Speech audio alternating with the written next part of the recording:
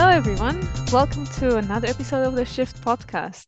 I'm Alex. I'm your host, a senior behavioral science analyst at HRW Shift. And with me, I've got Dana, a research manager. I'm Dana. I'm, as you say, research manager at HRW and have been here now for, I want to say, approaching 2 years. Before coming to HRW was at UCL, where I did my undergraduate degree. And it was a very interdisciplinary degree in human sciences because I didn't know what I wanted to do, but I did know I was interested in humans in all our complexities. So I looked at neuroscience, I looked at genetics, a lot of anatomy, psychology, behavior, and anthropology. So a really nice combination that looked at things from a bird's eye view and a worm's eye view. It sounds like the Yeah. degree I wish I'd done. Dana and I are chatting today because she wrote a fabulous dissertation on vaccine hesitancy, which is I feel like it has always been quite topical, especially since the unfortunate publication of that one study in Lancet, which claimed to have to show some correlation or causality between was it the MMR vaccine Mhm. and cases of autism. Of course, those findings have been disputed and disproved since, but vaccine hesitancy is always a big topic, and especially right now, as you know, I think when you were working on it, it was a COVID pandemic. We're probably still in it, but it was peak of pandemic. Is this why you chose this dissertation? Because it was very topical a couple of years ago? Yeah, absolutely. It was very timely. I mean, I was writing this remotely Hmm. during the pandemic. And this was, as information around vaccines and developments were kind of proliferating. At the time, during this, I guess you can call it the race to being the first nation to have developed an effective vaccine against COVID-19, during that time, there was a lot of literature emerging and with that, a lot of vaccine hesitancy during the pandemic. And you could see that in the media, and you could see how it was, ebbing and flowing as different news and stories were emerging around vaccines and also the virus itself. It was very topical and something I was interested in because it really, I think, stood in between behavior and psychology, but also the science of vaccines. And so for me, it really married nicely with my interdisciplinary perspective. There was a lot coming out in the media around COVID-19. It was and still is a bit unpredictable, but also there seemed to be a lot out there around vaccine hesitancy. And when we had the chat, you called it a bit of a vaccine hesitancy pandemic alongside or in parallel with the actual physical pathogen pandemic of COVID-19. We talked about how when some of that literature was censoring fake information, because there was a lot of fake information, especially on social media, disinformation, misinformation, some outlets were censoring that fake information or questionable information, but that could have had the opposite effect and in fact make it a bit more convincing for others. Why are you censoring it? Are you afraid that we're going to find out about it? And this is a bit like the bias that we see in behavioral science called the worldview backfire effect, where we tell someone information that contradicts their view, even though if that information is true, that telling them that information that contradicts their view will only make them stick even stronger with their view. So it will backfire when we try to teach someone something else. Um, Absolutely. And I think it really brought to light this conversation around what information is, what truth is. It's really about looking at what underpins truth. So what did you look for in your dissertation, Dana? One of the things I was really curious about was the rhetoric that was being pushed by anti-vaxxers, and I kind of hesitate on that term a little bit, but I was interested in the way that they were using language, the rhetorical devices, the tactics that they were using in order to express their hesitancy around vaccines and also to encourage people to also, feel the same, to also push back against vaccines. So that's what I was interested in looking at and how science communication can perhaps borrow some of those rhetorical devices and language techniques in order to encourage and promote uptake of the COVID-19 vaccine. I feel you mentioned the term anti-vaxxer, whether we should use it or not. I feel a similar way because it has a lot of negative baggage, right? Negative connotations. And it sets up a bit of a dichotomy where it's promotes a bit of a them versus us narrative, or maybe science versus ignorance in more extreme cases. And it gives people that identity of this is us, we don't believe in vaccines, or we're hesitant, and that is them, brings in that social identity, the social grouping that we are part of as humans and that we belong in. And like you said, some of those tactics focus not only on the individuals, but also on trying to teach others and bring some information and light to others, and them as a group being a, common front against vaccines. So perhaps we will use, vaccine hesitancy, a bit of a, spectrum of vaccine hesitancy. Yeah, and just to build on that as well, I think what's really problematic about setting up a dichotomy between the anti-vaxxers, so to speak, and the pro-vaxxers is that it really disregards and overlooks a much more prominent group of individuals who I would call vaccine hesitant individuals who sit in the middle of that spectrum. And I think it forces them to choose a camp. What ends up happening is a lot of those vaccine hesitant individuals could end up falling or being nudged towards being an anti-vaxxer and being more, I would say, fixed in their view. And so I think that's, something that's really important. The way that language can actually shape people's perceptions and behaviors is something really important to take into account, and why I studied this in the first place. I feel like a key point here is that a lot of times we don't engage with vaccine hesitant people in the right way. We don't, have an open chat, because it's normal for people to ask questions, to wonder, is a vaccine safe? How did it come into being? What effects it has, and so on. Even if a scientist, we don't always know those effects and we can't predict things 100% with 100% accuracy. It's helpful to have those discussions, to open up those conversations. But sometimes we just throw information at people and think that it's obvious, which one is the right information and what people should believe. And it's odd not to believe in a vaccine and so on, and not to sign that social contract of a vaccine. But we know that information is not enough. And a lot of people who may be vaccine hesitant may know actually a lot about vaccines, how they are made and so on. They might even work in healthcare roles. So it can be a lot about explaining that information, setting it into context, and explaining the risk that an unvaccinated person carries compared to a vaccinated person. It's really important to move away from this, what we often refer to as a deficient model. So this is the way in which, sometimes people perceive scientists to have to share the knowledge with lay people. So this is just with normal people like you and I who don't work necessarily in the industry. But actually, it may not necessarily be a deficiency in their knowledge, so in their understanding of the virus or of the vaccine itself, but rather just maybe a difference in the way that we interpret risk. So I'll dig into this a little bit deeper. Often in science, the way that we perceive risk and the way that we communicate risk is at a population level. Experts will basically look at, what is the risk at a population level if they don't take the vaccine versus the side effects that could come with the vaccine, but prevent them from getting a more severe case of COVID-19, for example. However, this doesn't always resonate with the individual. And the reason being that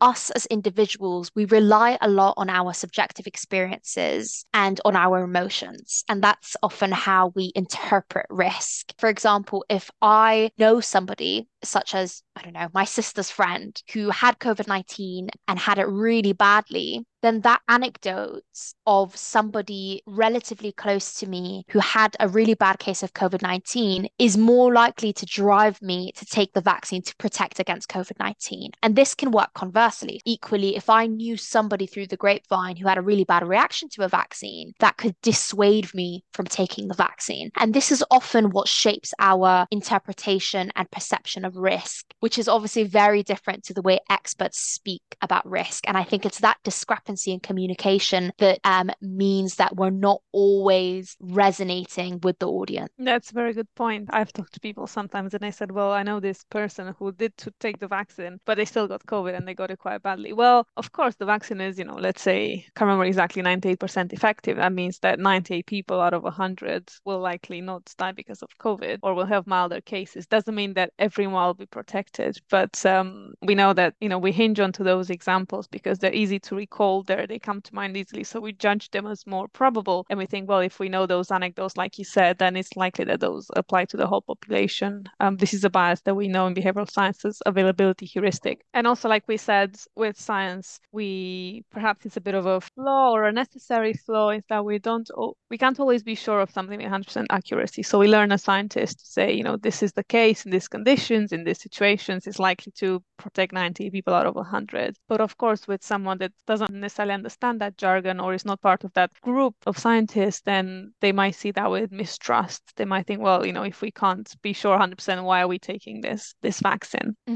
That's such a good point, actually, that I'd like to speak to, because I think you're absolutely right that scientists are much more comfortable with uncertainty. It's something so innate about the work that they do that there's always going to be an element of uncertainty. You know, you cannot be 100% certain about something, particularly with what we saw in the COVID-19 pandemic and as kind of a new literature was emerging literally on a day-to-day basis. It was going straight from the research lab to the media outlets and therefore to lay people like us. And as lay people, we are less comfortable with uncertainty. It's not something that we are familiar with. It's not something that usually sits very well with us. And as you Yeah. say, it kind of plants the seeds of mistrust, which is something we'll come into in more detail when we speak about the research around vaccines. Yeah, you're right. We don't deal as humans in general with uncertainty. And if our daily jobs or our training doesn't put us in those situations like it does with scientists, then we don't fully understand the uncertainty and we're even less comfortable with it.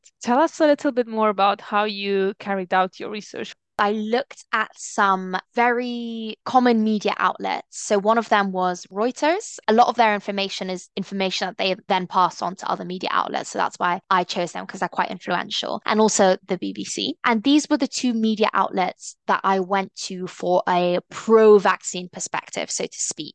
And then I chose two prominent anti-vaxxer or alternative medicine websites, which I can't remember off the top of my head, but these were the two that I relied on from the perspective of those anti-vaxxers. And I'll continue to use that language, not because I agree with it, but because it's the language that was being used in the literature. And therefore, to kind of immerse myself a bit more in the literature as I was writing this dissertation, I chose to adopt the language that was being pushed. I basically drew up a timeline of all the key events that happened from when COVID-19 was first announced or named even, all the way to when Pfizer first came out to declare that they had succeeded in developing a vaccine that was around 90% effective. It's such historical I know. milestones we're talking about. Well, yeah, they were absolutely, breakthrough moments at the time. We were all sat in our homes quite literally waiting for this to happen because it was equated to A, national prestige, and B, the return to normality. So there was a lot Mm. like attached to this Yeah. as well. Yeah, and I remember when we thought in the first lockdown, I thought, well, it looks like we all just need to stay home for 2 weeks and a half, maybe three. Little did we know, and it might be for the best that we didn't know. But yeah, and what I did with those milestones, with those time points on that timeline, is I basically identified articles that were released at those time points. So I matched them up to those different milestones and then I analyzed them. And what I did with the analysis, obviously, there are many, many ways to do qualitative analysis, and we have even different ways just at HRW that we conduct this. And each methodology has its pros and has its cons. I basically steered away from doing a linguistic analysis where you code everything and then you count the number of times these different words or themes were used, because I was basically more interested in the style of discourse. So the way that these arguments were being made using rhetorical devices and the way that they were being communicated and presented. So I was more interested in the style of the discourse as opposed to the individual words that were being used, as I felt that that could be perhaps even a bit reductive. I conducted a qualitative discourse analysis based on that, and I looked at the way they were communicating their messages and also how that had an influence on the public perception. I assume you must have had a lot of findings and interesting, juicy pieces of information and insights coming from their research. What are some key findings?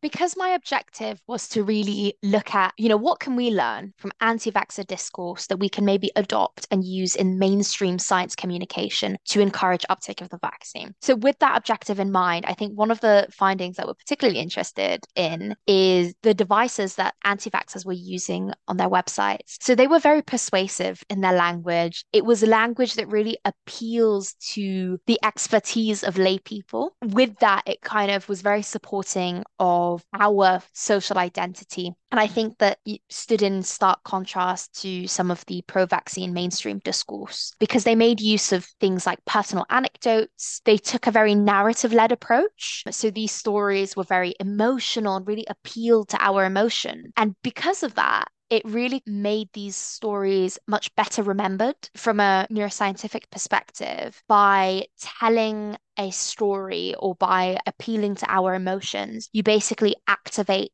the emotional processing part of our brain called the amygdala. And when the amygdala is activated, it heightens the activity of another region of the brain, which basically helps to form these memories. In summary, the way in which they would construct these arguments in a way that would really resonate with our emotions meant that they stuck better with the audience. We remember things better if we can identify with them, and also this narrative approach that was used. We know that narrative bias describes the fact that we can't really deal so well with randomness. Like our brains can't really deal so well with randomness. So whenever there's something random, like a new pathogen or a new strain of a pathogen and pandemic, we then immediately look for those causal relationships. We look for explanations. We look for a narrative. So something that's cause and effect, our bit of a story to it that's going to stick more. And just to add on that, I mean, it sounds really simplistic, but even just the use of the personal pronoun and these rhetorical questions, like saying things like, what would you do with an emphasis on the Mm-hmm. you, it really adds to the emotive language because it brings the audience's morals and values into question.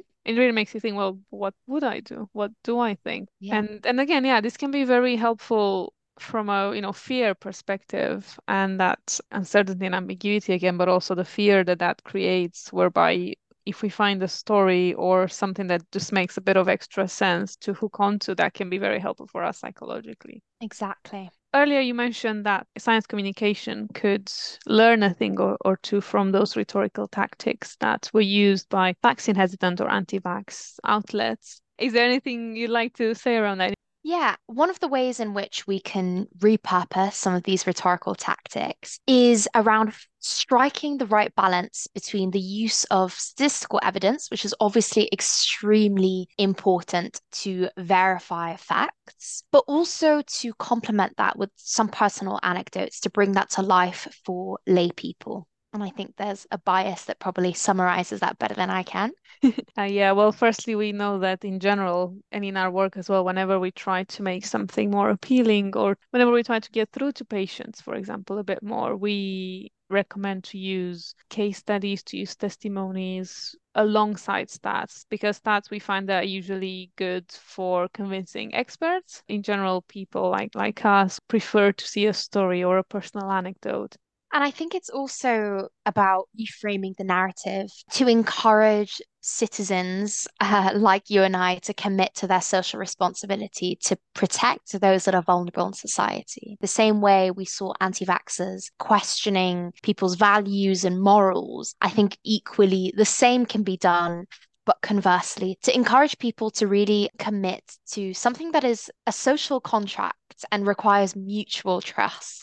On the note of trust, we've spoken a lot today about uncertainty and how that can be quite uncomfortable for your average person, but maybe more familiar to scientists. And I think moving away from this idea of science is objective, I think it's really important that experts almost begin to acknowledge its limitations. And I know that that can be quite daunting and, you may expect some backlash, but I think being quite transparent about the limitations of science and about uncertainty requires or demands trust from the public. And in return, requiring trust almost inspires trust in return. I think that's a interesting device as well. One paper that we wrote was actually a white paper that we wrote in conjunction with Relative Insight, and it was on politics, prevention, and pride. So the evolution of the vaccines discourse on Twitter over the COVID-19 pandemic. And some of the themes that we've spoken about today are really kind of brought to life in that paper and with that analysis. Any take-home messages that you'd like the audience to leave with? No pressure. Yeah, I think it's a couple of things, and I think they're probably very relevant, not just to vaccine hesitancy, but to discourse on social media platforms more generally. So, very relevant today, I would say. And I think that takeaway message is echoing what we spoke about earlier, I think, and when people do raise doubts or do have very polarizing opinions that might be considered misinformation by a lot of people on social media platforms, I don't think the long-term solution, at least, is to censor that. on social media platforms, but rather to address it, to address people's concerns, to address people's opinions on social media platforms. We can't completely overlook people's different views on topics. I think we have to address them head on. And if it is misinformation, so to speak, then I think it needs to be debunked. We need to be facilitating and opening conversations as opposed to pushing them away, because that's not a long-term solution. No, absolutely not. We should be inviting questions and doing our best to answer those questions. And again, admitting when sometimes there is no clear answer, but giving a reason as to why there is so, because there are good reasons, good scientific reasons. And also when we censor people, let's say there might be people who spread what could be construed as misinformation, then censoring them would simply help their case, right? I think it's important also because this has been an excellent case study and a very rich discussion, but it's important to acknowledge those that had lost their lives to COVID and that lost loved ones to COVID, and also to thank frontline workers who kept everyone going and kept everyone running, from scientists racing to create a vaccine to overburdened medical care staff to people who are delivering necessities and food and everything that we needed to just be stable as a society. Yeah, absolutely. I think that's a really, really good note to end on. Thank you very much, Jana, for sharing your super interesting dissertation. My pleasure. Thank you so much for having me. If you'd like to get in touch with us, our email is shift@hrwhealthcare.com, and we're also on Twitter @HRW Shift.